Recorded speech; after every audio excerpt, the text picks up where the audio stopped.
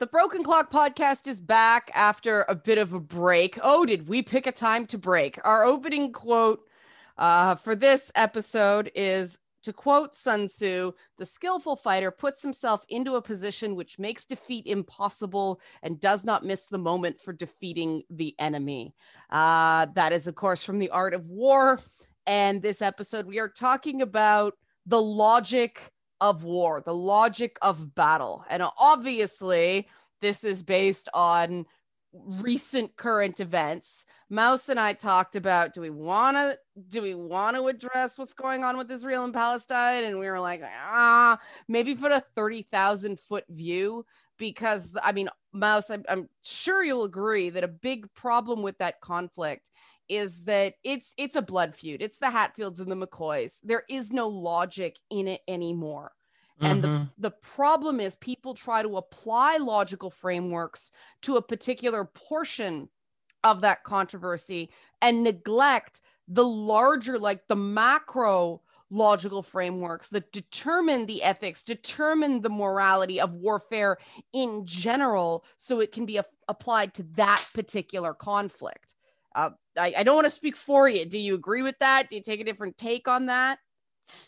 Yes, to be honest, the stoic view from above in this case, there are so many factors. There is so much at work. Like you said, it is now the blood feud of the McCoys. Although, of course, me being an opera singer, I immediately thought of Scott and Ravenswood from Lucia di Lammermoor.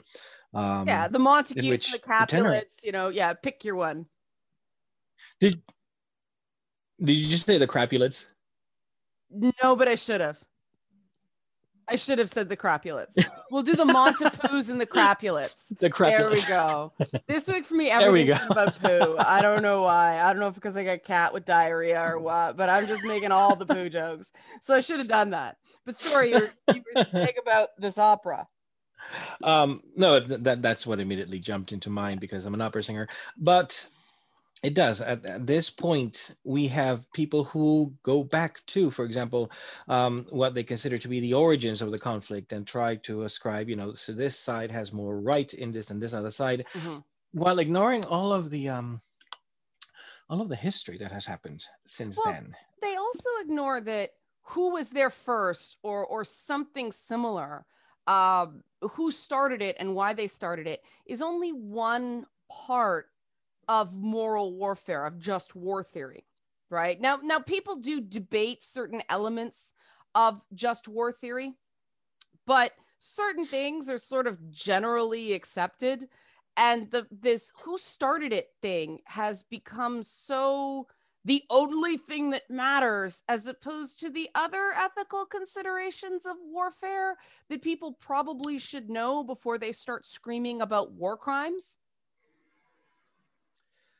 Right. And maybe you might want to give our listeners at home the Justus Bellum, the breakdown. The breakdown. What is it? The 411? The 411. We'll go with that. The DL. I realized the funny thing is that probably just dated me. But the funny thing is that I grew up in a country that didn't have a 411. But you did live in a country that has a crap ton of corruption to this day. Oh God, yes. And I did live in a country that got invaded or tried to get invaded by another country multiple times in order to hide, in order for the Peruvian president to try to step away and hide all of the political upheaval and corruption scandals that were going on at the time. Yeah. It's this. People have an inadequate grasp of world events to be singling out a particular conflict in the way they do. And I've discovered that the poor reasoning I've been encountering for the last, couple weeks, I guess. It was 11 days of fighting. And then, it's still going on online. People aren't letting it, though it has died down. Thank God. But to be clear, before we get into this, I want everyone to recognize my take on this whole thing. My requirements for dialogue on this thing are the same as they have been always. I care less about your perspective and more about how you get there. I need a logical through line that makes sense to see where you're going. If you're jumping all over the place, then it's just raw emotion, and there's probably a flaw in your reasoning somewhere because I can't follow where you're going. And now, of course, I'm saying that because the first thing people do is they jump right to ad hominems with this, right? There's a ton of ad hominems. There's a ton of slippery slope. I suspect every logical fallacy under the sun has been invoked. Like loaded questions, special pleading, inverted burden of proof. That's all over the place, right? I'm going to drop the A word for a moment, which I have a serious issue with because of the burden of proof fallacy. Israel is an apartheid state. I don't think so. Prove it. No, the burden of proof is on the person making the accusation. Yes. And that's always followed by a no true Scotsman, right? Like, how could you possibly believe this? You call yourself a progressive. Well, calling myself a progressive does not mean I just take leave of my logical senses. I need some evidence before I will throw out an emotionally charged word. And so let's go back to the beginning. I'm sure examples will come up, but I think it's very important to understand the necessity and proportionality elements of jus ad bellum. For people who play games like Civilization or anything like that, this is and feel the fire of Gandhi's red hot rage. Yeah, any of those video games, this is the principles behind a Casus Bellum or Belli.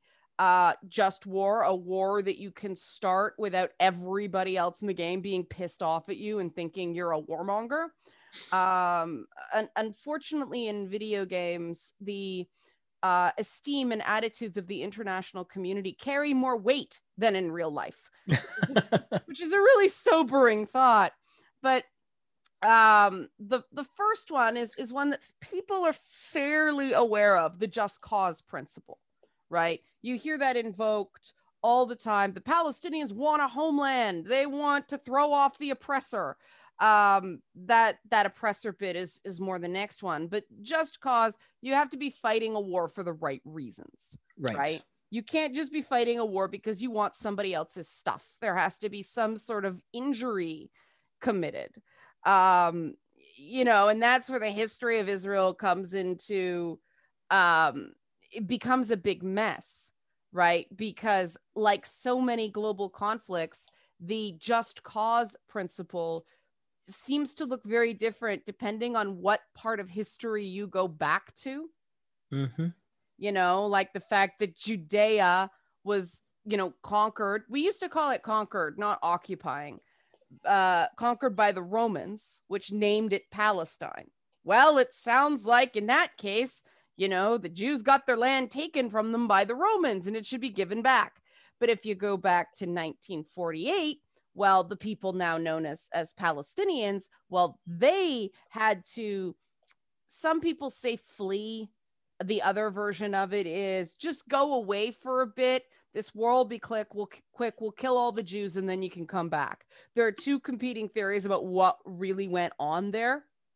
But the one that the left tends to take, which is they had to flee and they should get their homes back. Well, that changes the moral underpinning of who is in the right in terms of what they're fighting for. And we have no agreed upon start time for when those sorts of this land is ours come into it. Mouse, I don't know how you feel about this. I personally have real discomfort with people fighting over dirt. I think resources, okay, are one thing.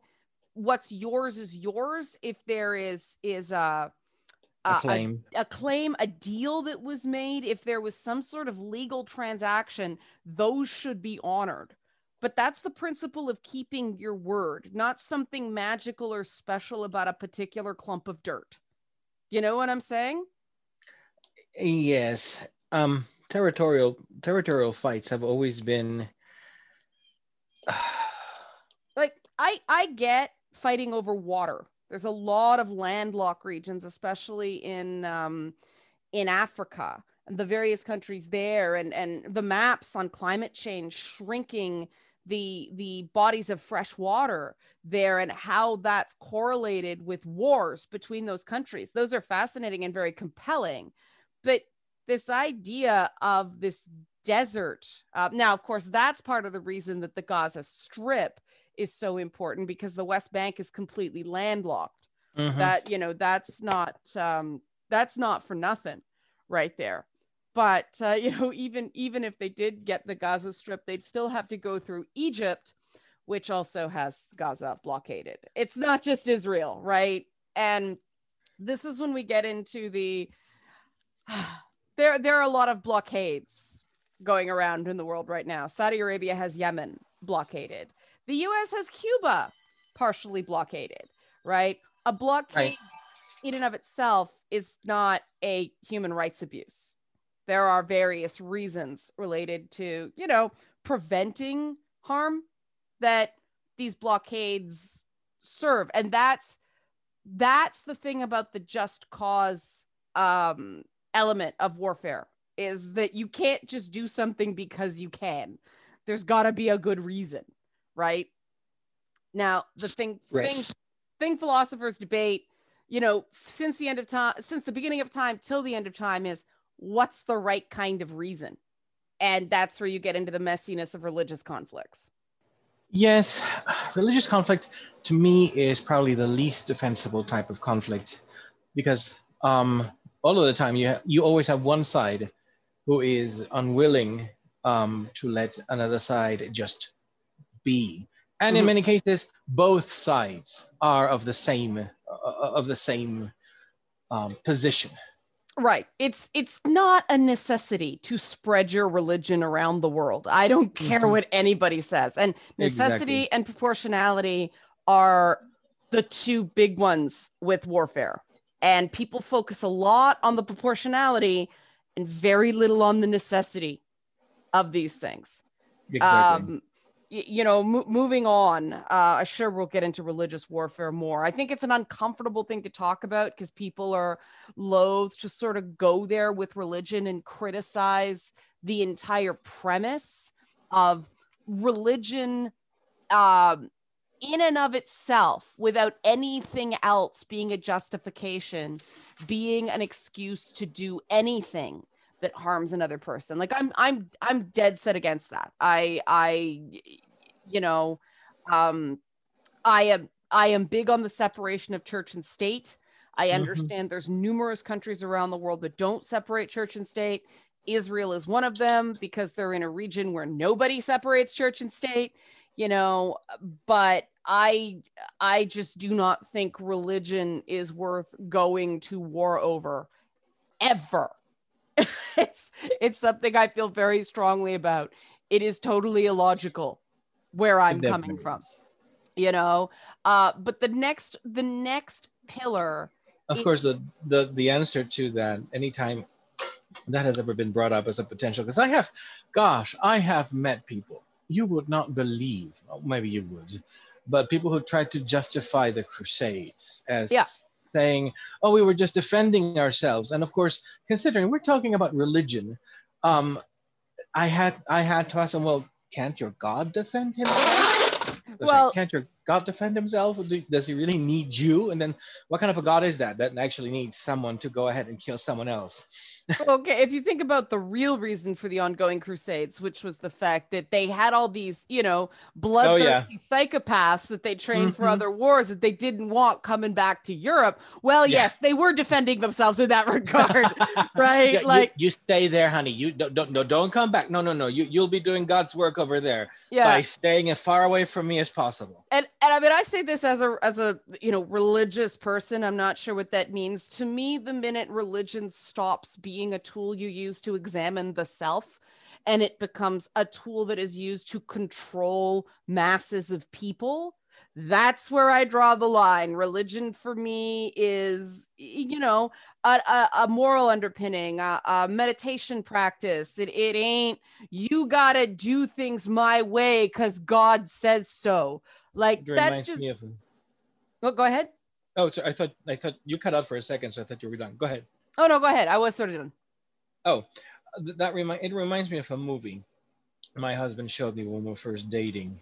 It was called Saved, and it's about this girl, this teenager who gets pregnant in high school, and she goes to a very very kind of prestigious Catholic school. But there is one moment. And her name is Mary, because of course that can Right. be.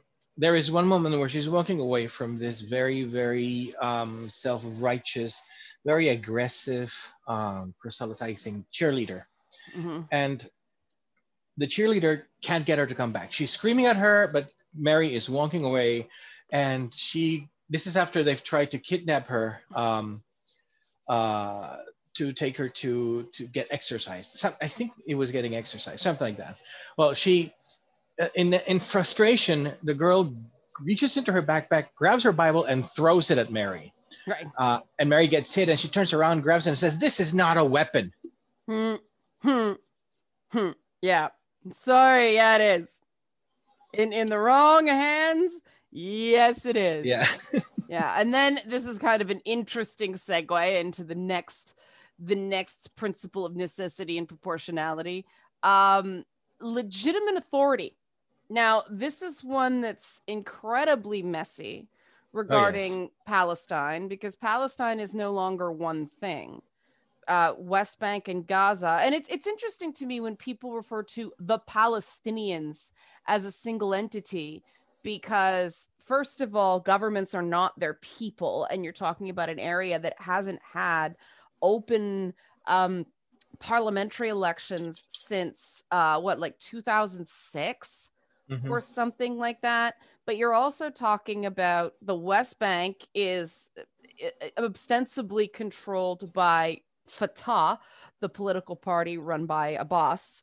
And then Gaza is controlled by Hamas, who took the area by force in 2007 or something like that. So who is the legitimate authority here? The US doesn't believe in negotiating with Hamas, so they negotiate through Egypt to Fatah, to the Palestinian Authority.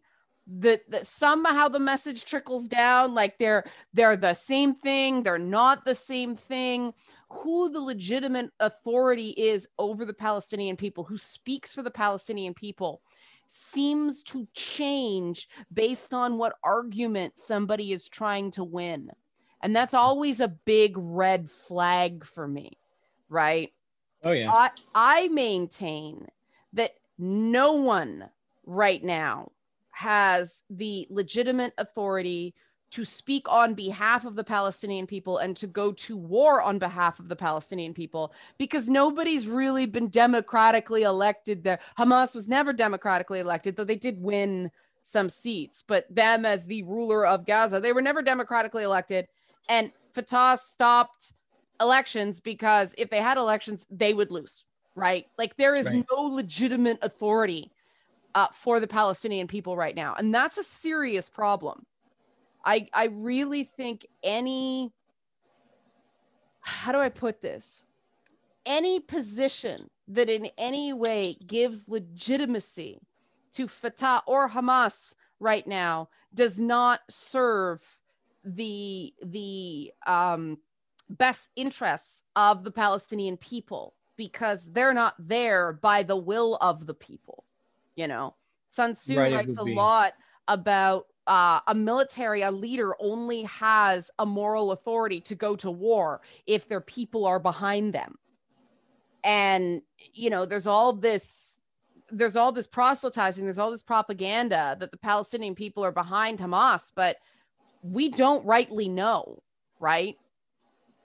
We don't know for sure. There's been no freaking election. Have the freaking election. And the word I want to use is not freaking there, but have the election, let the people speak. We'll go from there, when these two sides are both basically holding their people hostage? How do we go and speak about the moral transgressions of anyone else in that region? They're not, when there's been no election for over 15 years, you really can't call any government democratically elected.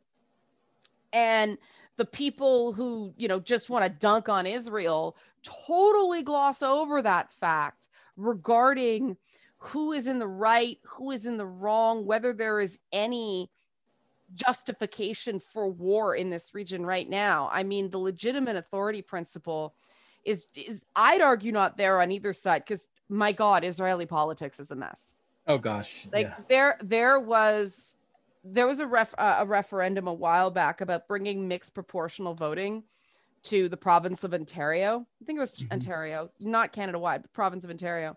And of course, the stuff that come out, mixed proportional voting is pushed up here by the left, mainly I don't know why people keep referring to them as the NDP party, because it's New Democratic Party. So if you say NDP party, it's New Democratic Party. I guess they really like to party. But, oh gosh, now I have Shin Chan's theme started in my head. We like to party. No, I'm like party, join us, party. Oh, okay, that's worse. You're right. That is worse. It is worse. Worse. So the NDP was really pushing this, but of course, then the data came out that mixed proportional voting tends to create situations like in Italy and in Germany and in Israel, where conservative governments tend to stay in power a really, really, really long time, even though they have minority support, just because conservatives are better at sort of agreeing to have power, where the left is very divided because of all these coalitions and everything like that. So mixed proportional voting, while on paper seems great, that, proportion of vote counts. It isn't these like clumping, the gerrymandering that's going on in the US. Well, it's a completely different problem that basically gets the same results. It doesn't actually create a government that functionally represents the will of the people. And that's a really important thing to understand about Israeli politics, that Netanyahu's never been terribly popular. He's very good at leveraging the hard right religious parties in Israel to form coalitions by the skin of his teeth. He hasn't even been able to do that for the last 2 years. There've been 4 elections in two years in Israel.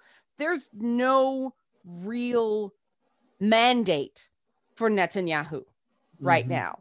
And the thing that's important about that is that war benefits Netanyahu, because as long as there's war, this argument about who gets to run the country gets put on the back burner.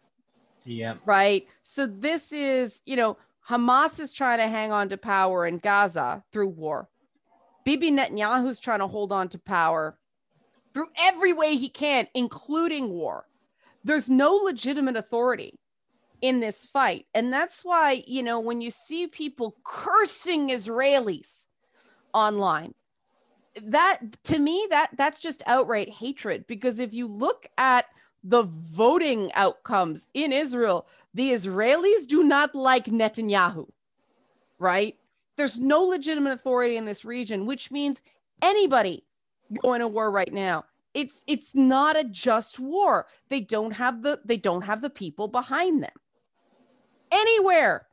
Nobody's actually been elected in the current cycle to do the jobs they're doing, right? Like, when you start throwing around these crazy words about structures of government, you have to keep that in mind. There's no majority base of support for anybody here. And that I think the reason these are ordered the way they are is because legitimate authority obviously comes into the next pillar, which is the right intention, right? There's some sort of just cause other than just power for power's sake. Russia going into Crimea, it was just a land grab to flex its muscle. That wasn't a just cause, right? Now, again, what's considered a just cause? Subjective, right? Which is why Hamas and the Palestinian governments and propaganda wings in general tend to talk about the occupation, because throwing off an occupation is generally seen to be a just cause, whereas Israel tends to spout the right to defend itself because that is commonly seen as a just cause. Now, whether that is in fact the reason for this current round of fighting is up for debate, right? And that's really what we have to wait. And I mean, I'm not a big, I don't take the reports that come out after these things as gospel. They tend to be very poorly reported in media. I mean, after the last war, and what was it, like 2014? This thing came out called the Goldstone Report. And everybody treated the Goldstone Report after the last war in Gaza, which went on for something like 51 days and had a body count in the thousands. But this Goldstone Report came together, and of course there had to be multiple rounds of amendments, right? Because they said some things about the Israeli side that just weren't true. That was, there was evidence to the contrary. But they also, and this got really swept under the rug, they had trouble actually getting Palestinian civilians to talk because they were so terrified of their governments. And people who allegedly are pro-Palestinian use the fact that the Goldstone Report couldn't find evidence that Hamas was hiding under schools and hospitals and things like that. But that doesn't mean they didn't do it. That just means they couldn't get anybody on the record to talk about it. Right? That's not the same thing. That's the same thing as, the Mueller report not coming to a determination on obstruction of justice or whatever, right? It isn't that it wasn't there. It was either beyond the scope or just nobody would talk to them.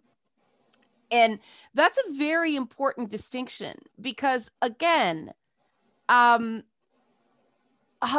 especially Hamas, but, there's no guaranteed rights for women or, LGBTQ plus people in the West Bank either. In Hamas, if you're gay, you risk death, right? You get beaten. There's a risk of death. You're kind of forced into performative heterosexuality because you're expected to get married. So if there are regimes that are oppressing their own people, and you could argue that, Arab Israelis are not treated great either. But if there are regimes that oppress their own people, can you ever ascribe right intention to them? You really can't. No, not really. The intention from the beginning is rotten, right? Right. So then we move on to, and this is a big one that gets left out all the time, and the pro-Palestinian people are going to scream at me for this, but this is from basically the Stanford Dictionary of Philosophy. You can check it out online, plato.stanford.edu. Reasonable prospects of success. In order to go to war, you have to believe reasonably that you can win it. And the reason I say that, Palestinian supporters are going to scream at me because Hamas is never going to beat Israel in a tit for tat military war. They're not. So the question is, what do all these dead Palestinians do? What's the real war that has a reasonable prospect of success? They're killing their own people. They're getting their own people killed for propaganda purposes. I mean, that's the goal, right? That's what they're winning. Yeah. Because, firing a whole bunch of rockets into a place that has a technology designed to shoot down rockets, well, you're not going to win a war that way if that's the war you're trying to win. And I am very surprised by the fact that Western media as a whole is not wiser to this element of what war Hamas is trying to win here. Because the more they promote the body count, and this is difficult because when it's news, you report the news. You can't just not report the news because it's inconvenient. But the way you report the news is very, very important here because Hamas is getting its own people killed to win a propaganda war. If you aid them in that propaganda war, that's going to lead to more people being killed. Mm-hmm. Which is why I do not understand that when people claim that their only concern here is dead and injured Palestinians, that they just think the suffering in Gaza has to stop. Why are you propping up the processes and systems that are leading to those very lopsided body counts? Is there any flaw in my logic there, Mouse? Am I missing anything here? No, actually, I'm trying to think of anything that might jump out at me, and I can't think of, at the moment, anything that really strikes me as not a sound argument in this instance. Yeah, this is the part that actually got me really upset watching everything that's going on, because this is what I talk about, logical chains. That all right, I'm going to take people's word for it that the thing that they care about, because they were so focused on the number, right? 200 dead Palestinians, 60 dead children, right? And so I test the theory and say, well, the war in Yemen has led to, 85,000 dead children due to acute malnutrition. It's not about the body count, you monster.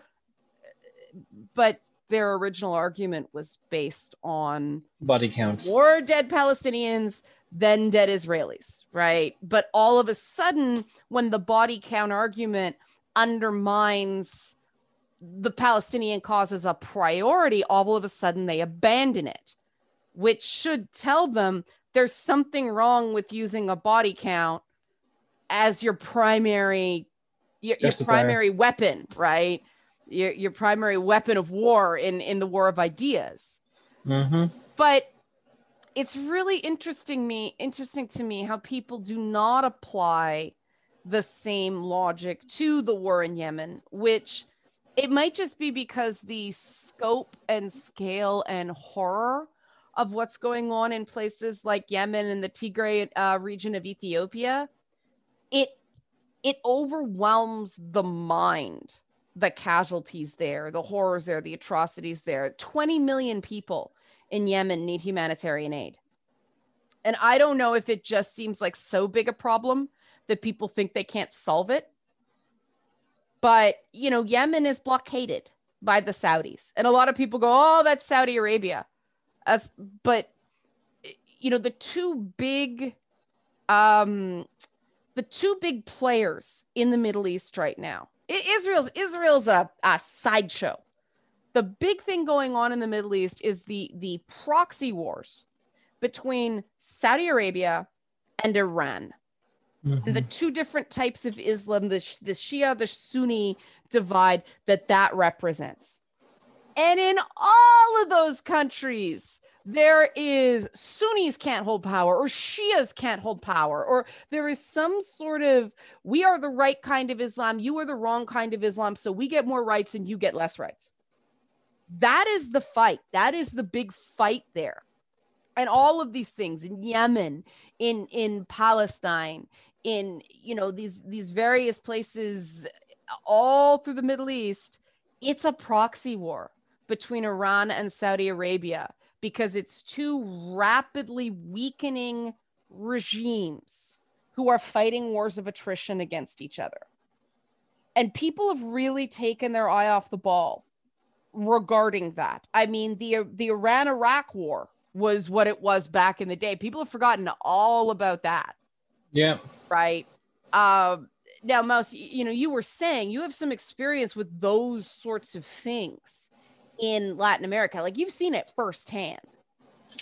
Yeah, I was At the time, this was, gosh, I want to say 1995, maybe. I was a kid, but we got invaded. Well, tried to get invaded by Peru. Alberto Fujimori was facing some serious political upheavals linked to corruption, and he thought that the best way to um, gain favor with the Peruvian people was to stoke a generations long conflict because Peru and Ecuador had a long history of contested territory. Now, in true to fashion to anything having to do with Ecuador, Ecuador was the perpetual loser. There, for example, there's a gigantic chunk of the Amazon, like a huge chunk of the Amazon that Ecuador lost to Peru in the 1800s. We had never won a single conflict with Peru because our military sucks, just like so much in Ecuador. And so, of course, when Fujimori started getting into trouble, the ideal scapegoat and the surefire victory was, well, let's revive this territorial conflict and let's see if we can grab a couple more 100 kilometers of land from Ecuador, and that will surely make me popular because they're not going to win. Which is exactly what Netanyahu's doing with the encroachments into East Jerusalem. Yeah, he's sort of turning a blind eye, letting that happen. Yeah. Unfortunately, it didn't work that well for Fujimori because while the Ecuadorian military sucks, the Shuar natives were kind of gods, like god to tier level at guerrilla warfare. Right. And so you had the Peruvian army venturing into the jungle, and the Shuar just freaking exterminated them. Right. So that was the one time that Ecuador actually came up ahead in the conflict. The president, Sixto Durán Ballén, an idiot, lost the territory in negotiations afterwards, in peace negotiations afterwards. Yeah. I mean, I think that's, people are like, why have I never heard this sort of history? Because there's so many of those things. There's so many things going on in the world that just slaughters, right? People just, they're not, first of all, they're not really widely reported in US news. But they just happen so often around the world, like the slaughters by the drug cartels. Oh yeah. In Mexico, things like that. And if you get a sense of, what's going on, if you look up the Black September massacres in Jordan against the Palestinians, like tens of thousands of Palestinians have been slaughtered in Muslim countries. You don't hear very much about that because it weakens the narrative, but it's very, very important to look at how other people who allegedly are the same in terms of religion to the Palestinians handled their Palestinian populations. Syria, tens of thousands of Palestinians just disappeared, right? Jordan, we know what happened. Egypt's got Gaza blockaded as well. Lebanon, so on and so forth. If the Arab world is so united behind the Palestinians, why do they keep killing them? And why does nobody care about that? Yes. Well, I shouldn't say nobody. I care. Clearly I care. Right? And this is where logic is so important here. This is why I'm glad you talked about what happened in Ecuador with politician gets into trouble, starts a war that he knows will be a temporary distraction. There will be no real long-term change in that regard, just as a distraction to stay in power. The premier of Quebec is doing it right now. Francois Legault is introducing this highly controversial language bill that strips English as an official language in the province of Quebec. And I'm really surprised there isn't more howling about this, because I mean, it's pretty much a very similar thing to a provision of the Israeli nation state law of 2018 that dropped Arabic as an international, as an official language of the state of Israel, in connection to affirming Israel's Jewish identity officially. And people screamed that was apartheid. Now, I don't agree that that's apartheid, but I find it very interesting that in Canada, there's all these crazy demonstrations, crazy, not insane, crazy, like gets a lot of attention, demonstrations about the pro-Palestinian cause. But there's similar things that they claim that this is the sort of practices they oppose going on in our country. And there's just sort of a meh.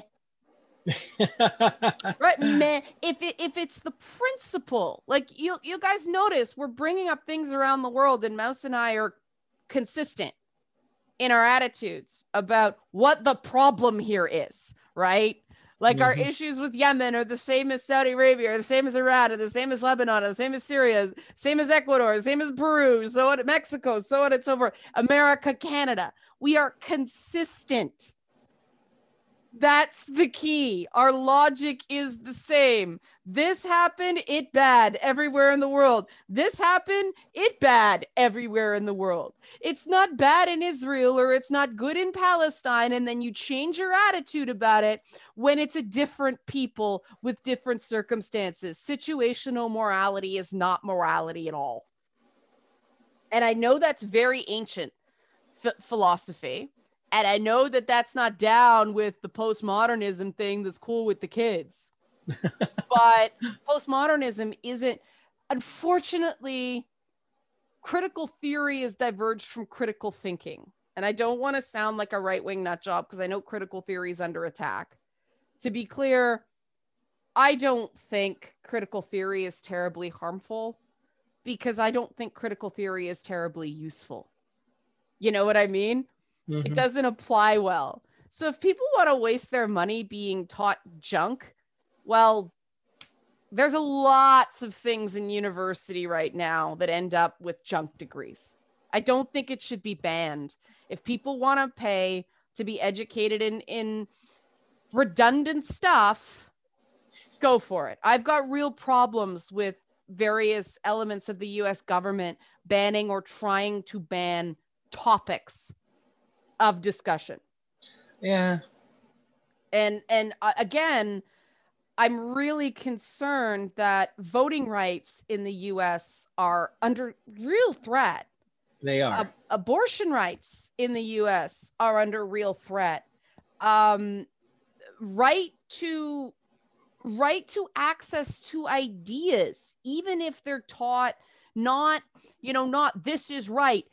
Teachers cannot utter the idea that maybe white privilege is a thing in certain schools anymore, and there's nothing wrong with that concept. I actually think that concept has merit. That just didn't originate in critical theory. That was a feminist concept that came out of women's studies, right? Yeah.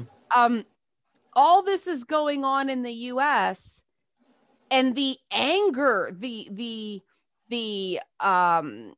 outrage just seems so dwarfed compared to the blood boiling that goes on over Palestine.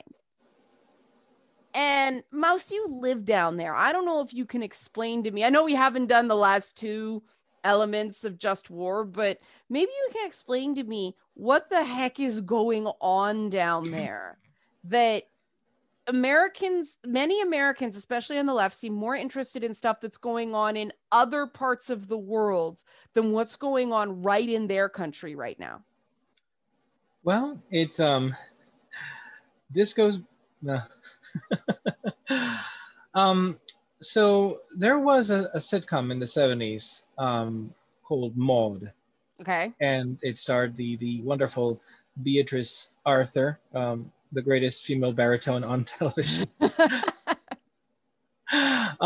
But the thing about Maude is that she was very much a very, very liberal Yes. woman by the scope of the 70s. She was Now, introduced as a foil to Archie Bunker.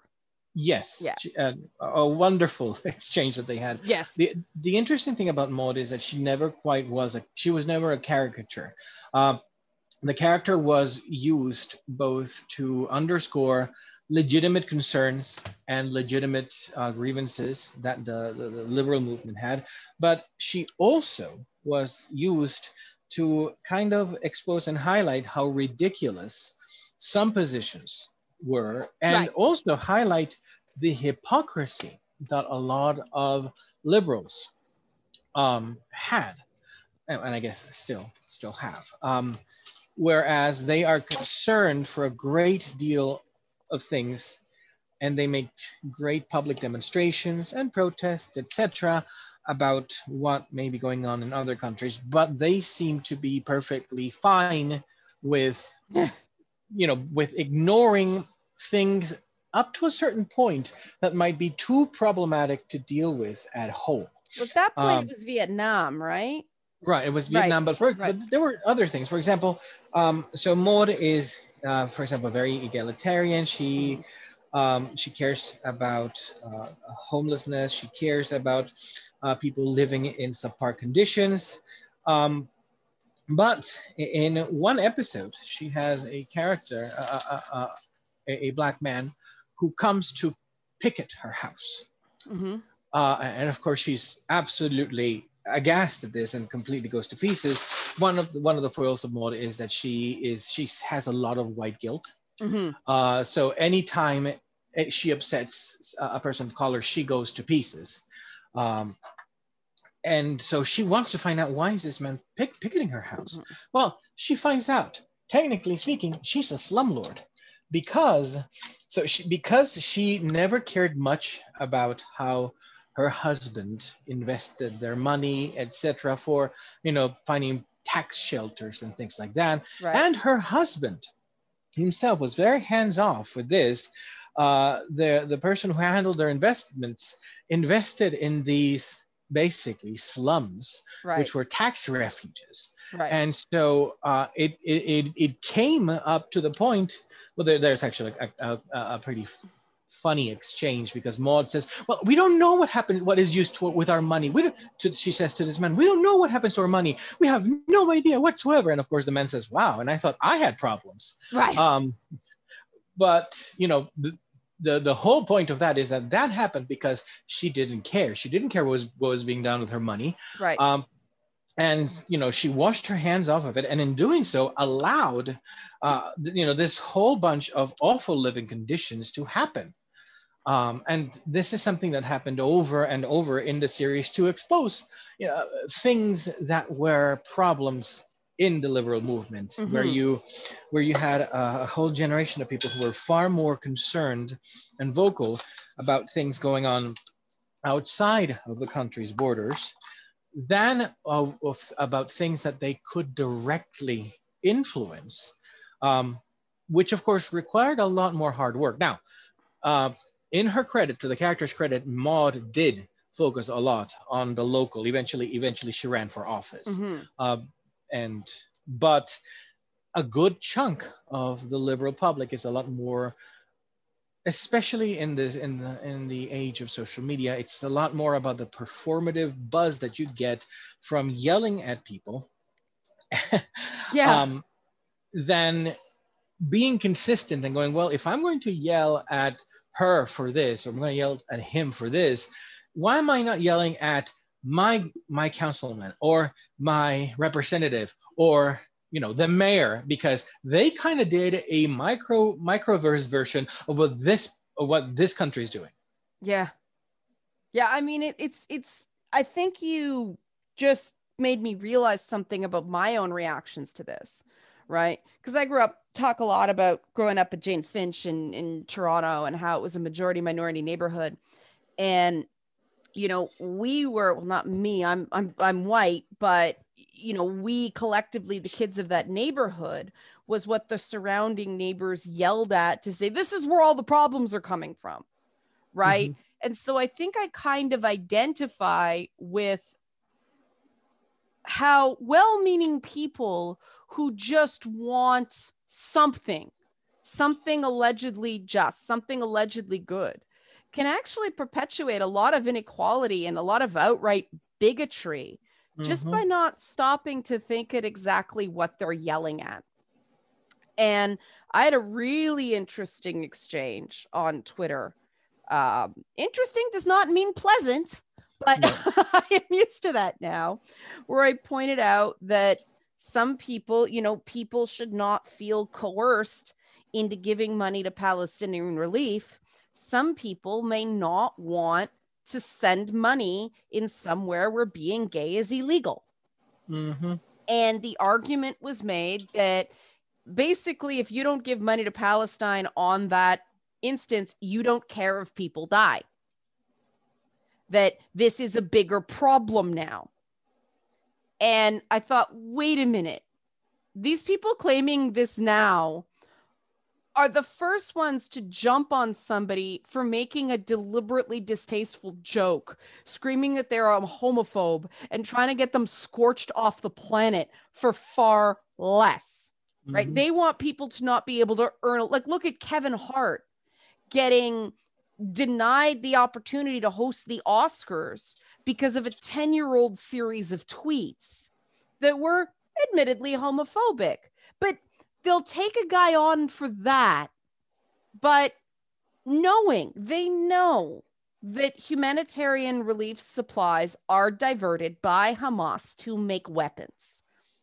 Piping that goes in there to fix Gaza's water supply ends up being casing for rockets, so on and so forth. Cement gets diverted so it doesn't rebuild the buildings that get bombed. It gets used to make the Gaza Metro, the tunnels that the fighters use.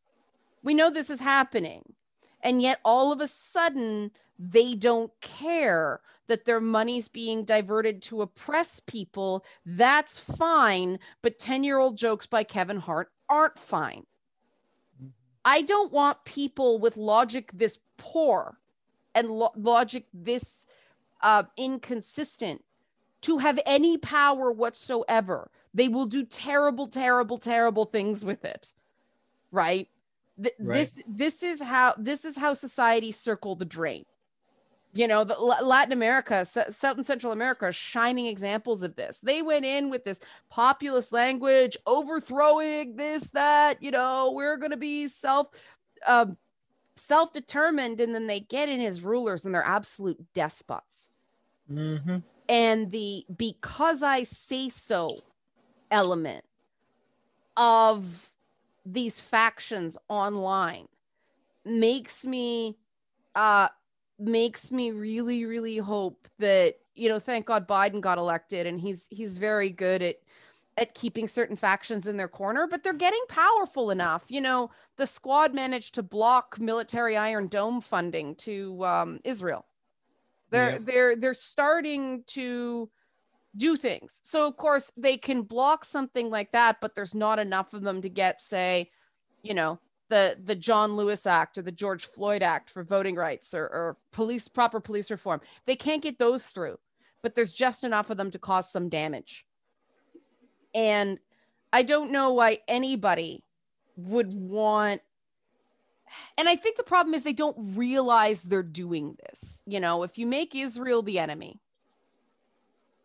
instead of just criticizing them, if you make them the enemy, well, at least they've got anti-discrimination laws on the books. At least it's legal to be gay in Israel. You can't say that about the West Bank. No, unfortunately. So, or Gaza, despite all the legitimately racist stuff that Israel does, where is quality of life better for someone? Like in real terms. And they never answer that question, right? Because the people screaming about this stuff really can't relate to absolute poverty. Like, how about getting the living conditions for people into a level that's sustainable And then we'll worry about these identity issues, this identity and autonomy stuff. Because let's face it, that's kind of what it is, right? Yeah. You can't do that while Hamas is firing rockets indiscriminately at civilian populations, right? And that brings us to the proportionality element. And I read a really interesting piece this week about what military proportionality means. It's not what people make it out to be, that, oh, there's more bodies on this side than the other. That means it's automatically bad. So a proportionate response. Well, but what does a proportionate response mean? It means that you kill as few civilians possible to achieve your aims, right? Right. So if you are taking out, say, a weapons stockpile, right? You don't just carpet bomb the area. You use a targeted strike to minimize. The US calls it collateral damage as a euphemism because they don't want to say killing innocents.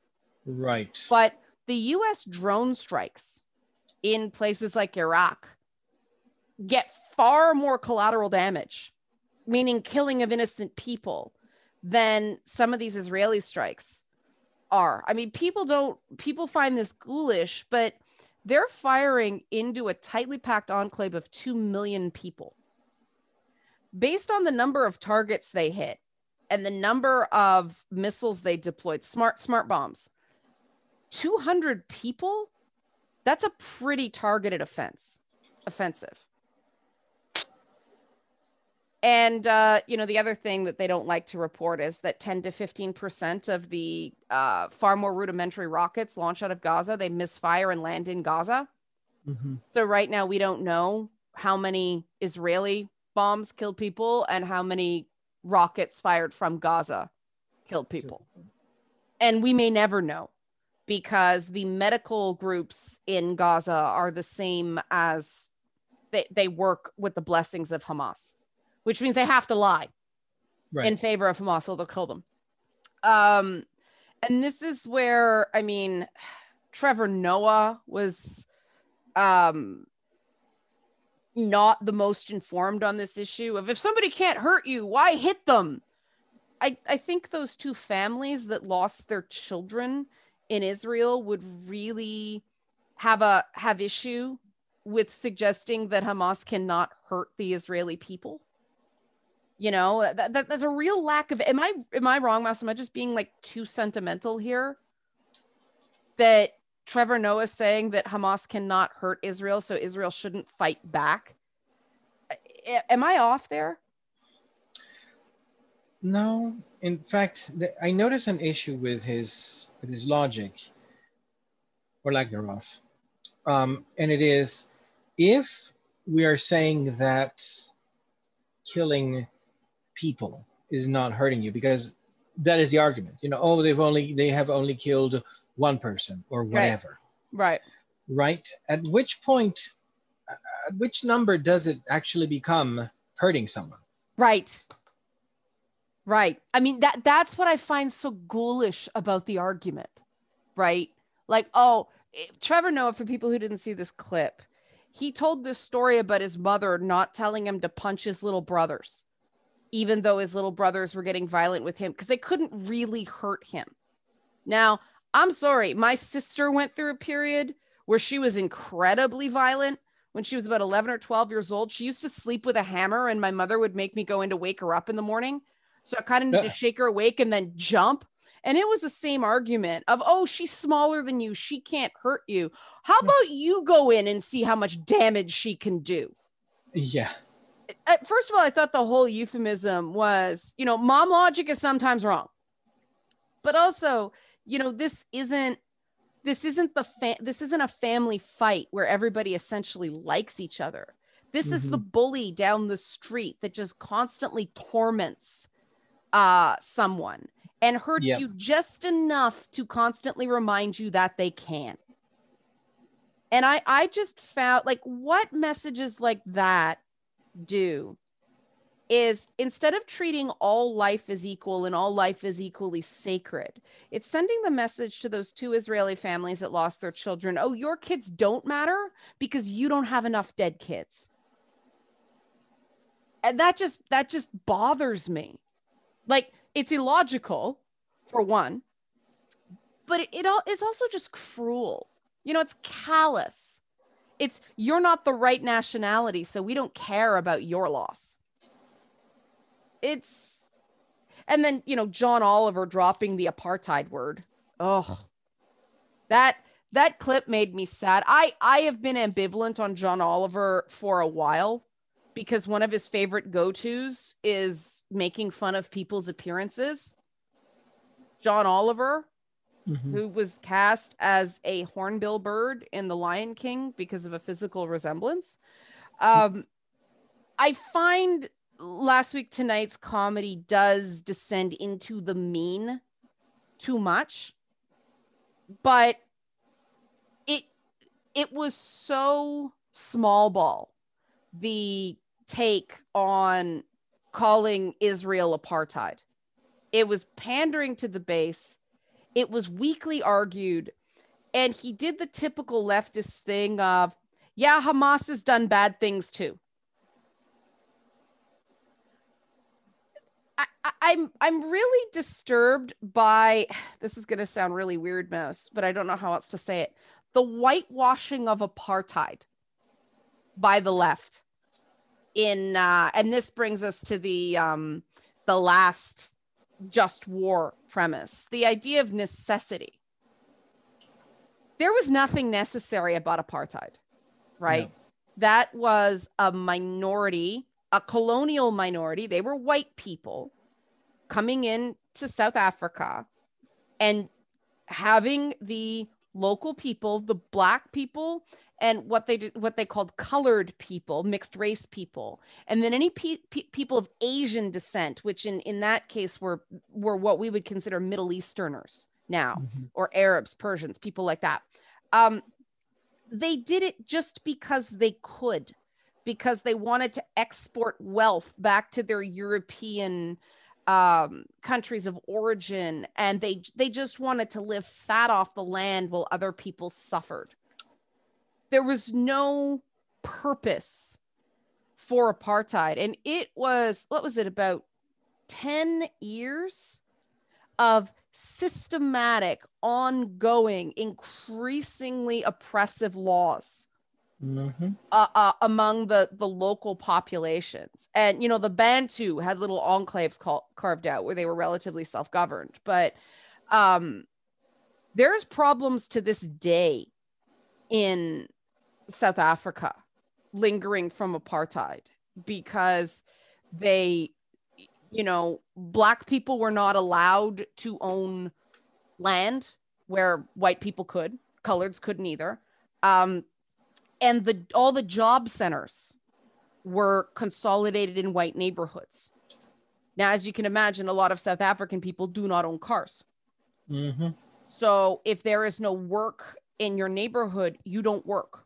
So even after years and years and years of the ANC, which is also really corrupt, but, the ANC running things, there's still huge crime problems. There's still huge poverty problems. South Africa has not recovered from apartheid. And for people to throw around that word anytime another government creates a racist policy really undermines it and whitewashes how awful apartheid was, how systematic, Whereas I get the sense that Netanyahu is just scrambling, right? I compared the nation state bill in Israel on this French language thing in Quebec because they're both unpopular politicians scrambling to boost their poll numbers. That wasn't what the Afrikaners in South Africa did. It was systemic, it was callous, it was calculated, and it was regimented. And maybe you can argue some of the stuff the Chinese Communist Party is doing to the Tibetans and the Uyghurs in Hong Kong. Maybe that has the systemic air of it. But Israel's laws are panicked responses to the fact that if they seem weak, it is, and the Israeli defense minister basically said as much on CBC radio this week, that they're not concerned about rockets being fired from Gaza. Not so much. They're worried that if they seem weak, those rockets from Gaza are going to be joined from rockets from Iran and all of Iran's allies in the region, because they've got rockets they got missiles that can hit Israel. Yeah. And if everybody starts firing on them, the Iron Dome cannot protect them. It may not be true, but this is a sincerely held belief within Israel, not just by Netanyahu. This is a commonly held belief that if they do not show this cartoonish version of strength that Americans loved under Trump as well, half of America did, slightly less than half of America did under Trump. Yeah. I guess no, it was more like 35% who vote. Yeah. More like that. The 1/3 of America that really love that cartoonish version of strength. You know, it's the same principle, but whether they're right or not, it is a sincerely held belief. They do really believe that if they don't flex every time rockets get fired, it will encourage Iran to take a crack at them. And if Iran starts shooting at them, a lot of people are going to die. And I think that somebody like an I need to run this by you, Mouse. I'm prepared to be wrong on this. This is not a hill I'm willing to die on, but I believe somebody like an Alexandria Ocasio-Cortez is smart enough to know this. She's been in Congress long enough now. She's getting briefed. She knows what the inside story is. She knows what the counter argument is. And yet she still pops off and calls it Israeli apartheid. That is not the same as a regular person on the street voicing their opinion. That is something that isn't just wrong and isn't this she should know better territory. Coming from somebody like her, it's the same, perhaps to a lesser extent, but it is the same idea as Trump going around bellowing about the China virus or the Kung flu, increasing, anti-Asian American bigotry. That I don't know how you condemn anti-Semitism and then use unnecessary language to whip people up. It violates the last resort principle of just fighting, right? I have problems with Alejandra Ocasio-Cortez. I thought you were going to say you have problems with that, but no. Okay. Because I'm going to hear what's wrong with. Nope. Here's the thing. Yeah. I'm going to sound rather uncharitable here, but okay. We make the assumption that she is intelligent enough to know this. Yes, this is my assumption. I am giving her that. And I would, on the whole, say that yes, she is intelligent. However, intelligence is really, I'm going to go on a really, really weird metaphor here, but intelligence really is only the operating system. What matters is when you install in it. I know a great deal of very, very intelligent people who manage to be incredibly stupid only in a way that a very, very intelligent person believing absolute idiocy can, both on the left and on the right. So it's like that AI they put on Twitter and it turned into like a horrible racist troll because of what it was fed. Oh God, yeah, I remember that. I see where you're going with this. This is really interesting. Because I do not doubt her intelligence. I doubt her judgment, which is not the same thing. And just as I said to someone else, all of your attributes are useless if you don't have wisdom directing them. Well, that's true. Intelligence and wisdom are not the same thing. And in this case, in the effect in which a person who is said to be deficient of wisdom can be called a fool, I would say that Alejandra Ocasio-Cortez is unfortunately very, very foolish. I know that because you can tell that it comes from a place of earnestness where Mhm. she wants to do the right thing, but unfortunately wanting to do the right thing and thinking in such a way that conduces you to doing the right thing and coming to the right conclusions is not automatic. Um, and her great failings happen because, in a way, she is kind of letting these prescribed notions and ideas work as automatic detectors. She is not, she is knowledgeable in many things, but she is not wise. She, oh, sorry. Um, and the problem with that is that, like what happens with Neil deGrasse Tyson, once you Okay. know a great deal of things, you start getting the presumption that it is possible for you to know just about anything and everything without really much effort. Because you see Neil deGrasse Tyson weighing in on things that are not his wheelhouse, Yeah. trying to leverage his credentials as someone who is not part of the specialty in which he's arguing. He often tries to talk about philosophy. He tries to Oh, denigrate he's philosophy a lot. not good on philosophical topics. But it's super ironic because he himself is the one who has a quote about how the dangers of being someone who knows a lot is falling into the problem of being someone who thinks they know everything. And he kind of typifies that. But also Alejandra Ocasio-Cortez, she is young, she is very bright, um, and she's very politically active. Mm-hmm. And just like any, and she also has the Marxist bug. And the problem with the Marxist bug, which is the sister of the ultra conservative Yes. bug, which is there. It's two types of brain rot. They have different speaking points, but very similar effects. Uh, is that once you get swallowed by one of those bugs, you become a kind of a professional intellectual sophist for your Mhm. political talking points. And it gets to the point where it's almost like it's a subroutine. It's not the person really talking anymore, it's the subroutine taking over. That's interesting. 'Cause I heard an interview with a guy who studies online extremism, Mm-hmm.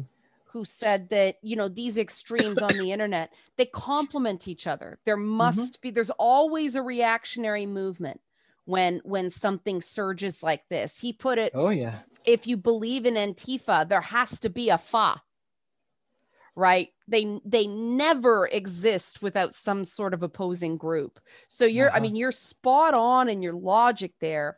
I wonder though if there isn't another level to it, because let's face it, AOC got where she did by, I really admire the fact that she just got out there and door knocked. She did the work, she did the retail politics, right? Right. But she went beyond that. She started getting fashion magazine covers, and she started being the person that just drove the right crazy. Above and beyond any of her legitimate flaws, something about her makes the right wing go bananas. And not bananas, bananas. And Oh, it's not like, I have some ideas as to why that is. why is that? Well, first of all, she's a person of color. Okay. She is an intelligent woman who is outspoken. Um, and here's the thing: the right will tolerate that as long as it's, I don't know, As long crazy as they're saying nut. the right things. As long as there's a crazy nutball like what's her face. Okay, if is a woman allowed to be loud and dumb on the right, but not loud and smart? Well, here's the thing: they're allowed to be loud and smart as long as the things that they're saying don't make you uncomfortable. Oh, okay. So it's the comfort thing again. Mm-hmm. Right. Because I mean, okay, I'll give her that. I admit I kind of enjoy the way she makes the right wing go insane. Because Sun Tzu, never interrupt your opponent while they're making a mistake. Right. Exactly. But it's almost like, and Neil deGrasse Tyson, I think, is a good comparison in this point.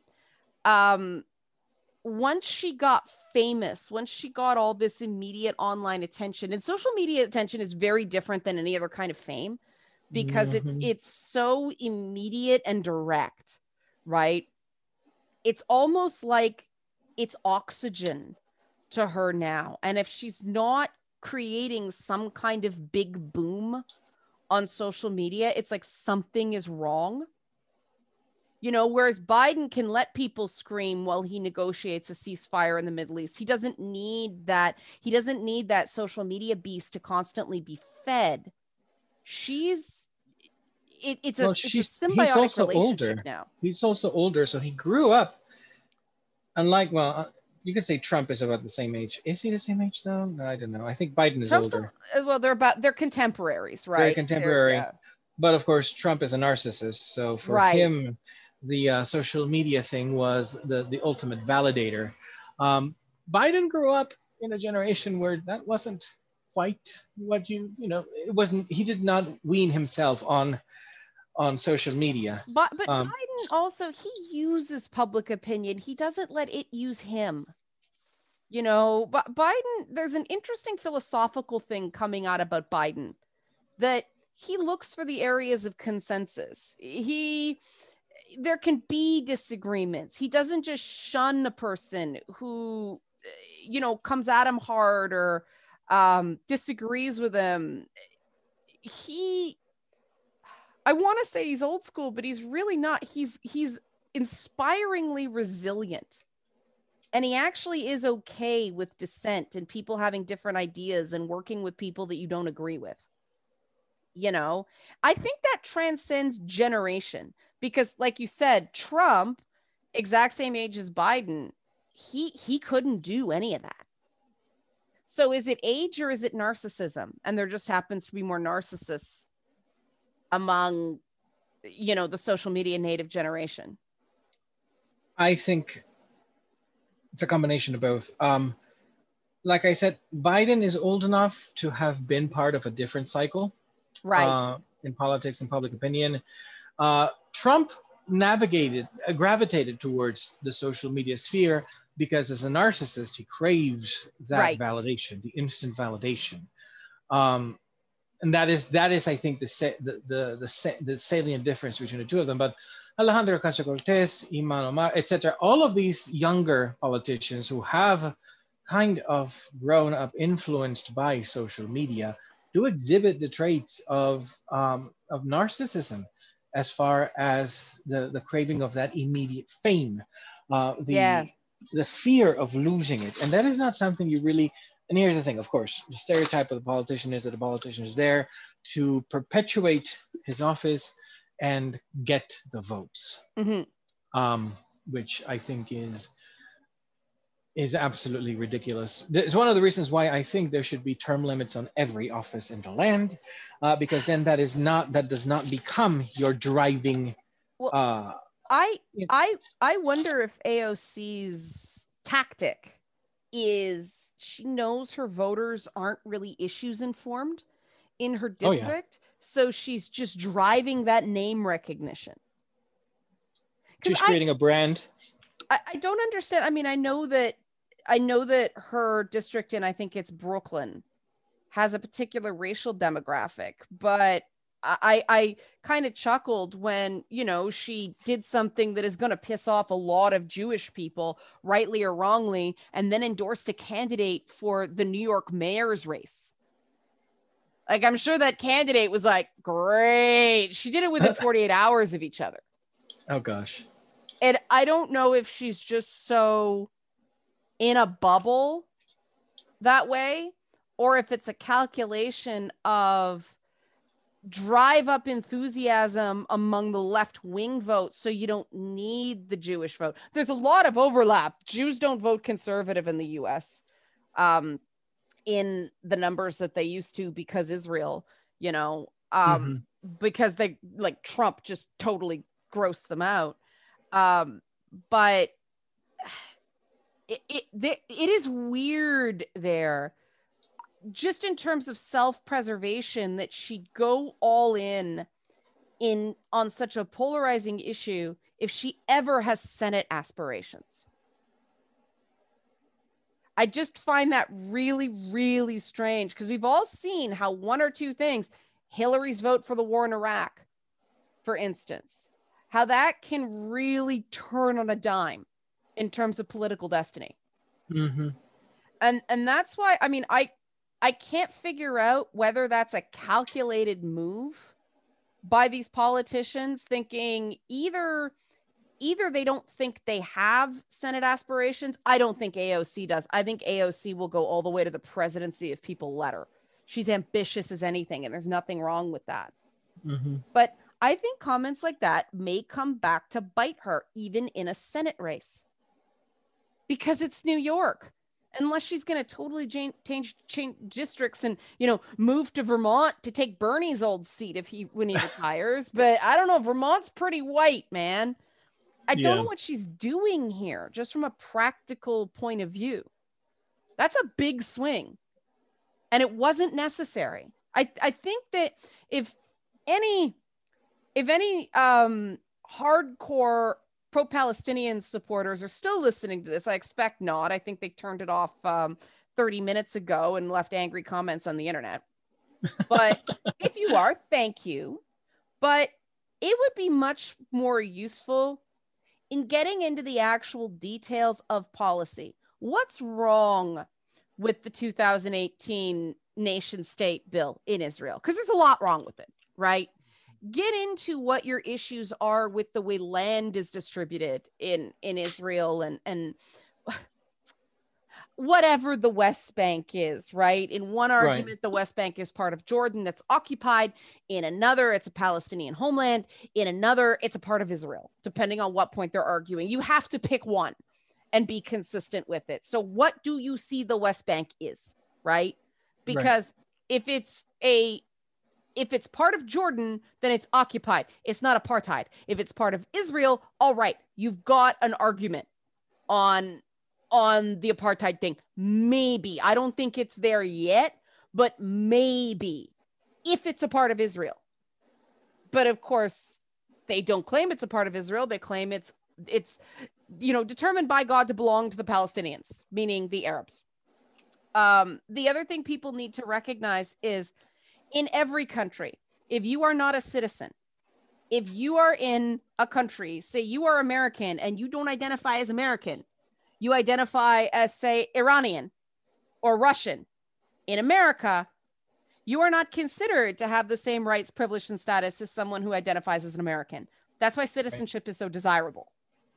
If you don't have citizenship, yes, you have fewer privileges.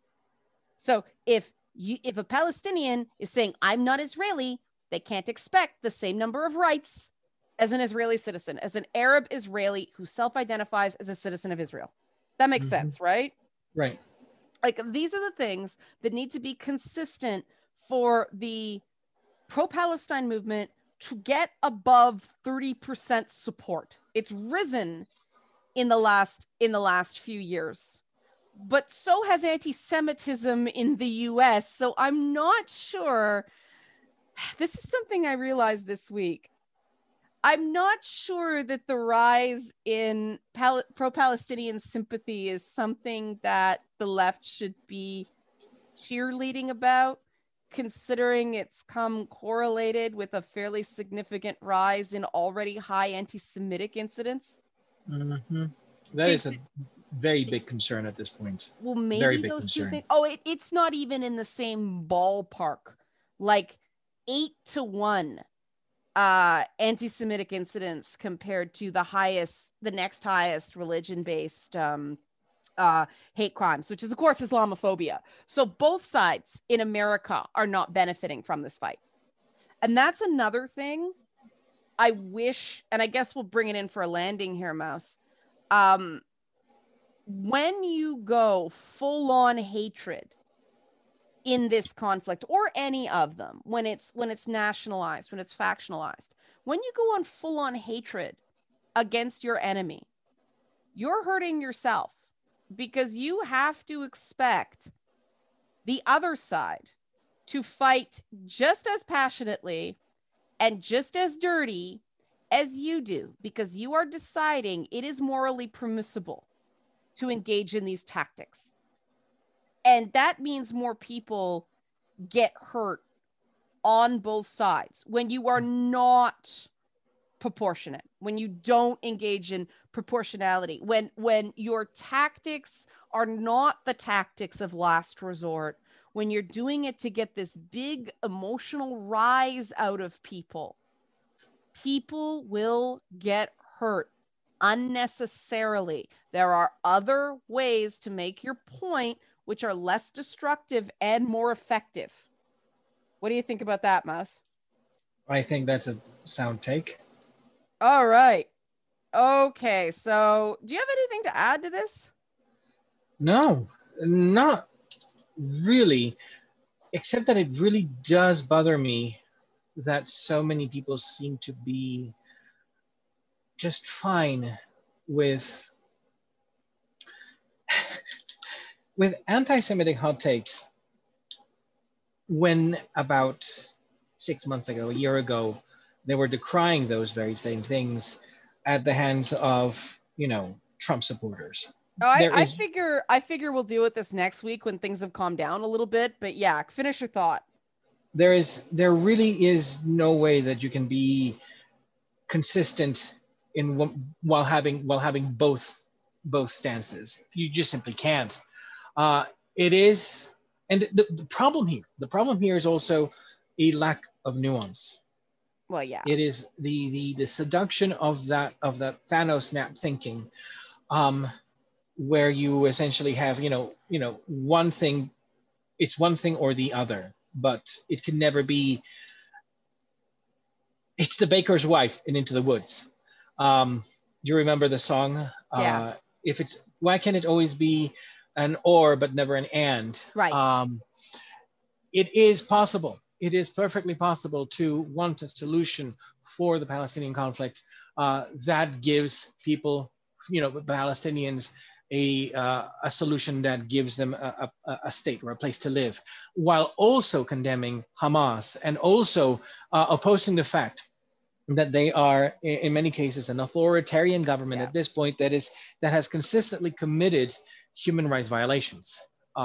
Yeah, but then you get into both sidesism, and it's they kill gay people.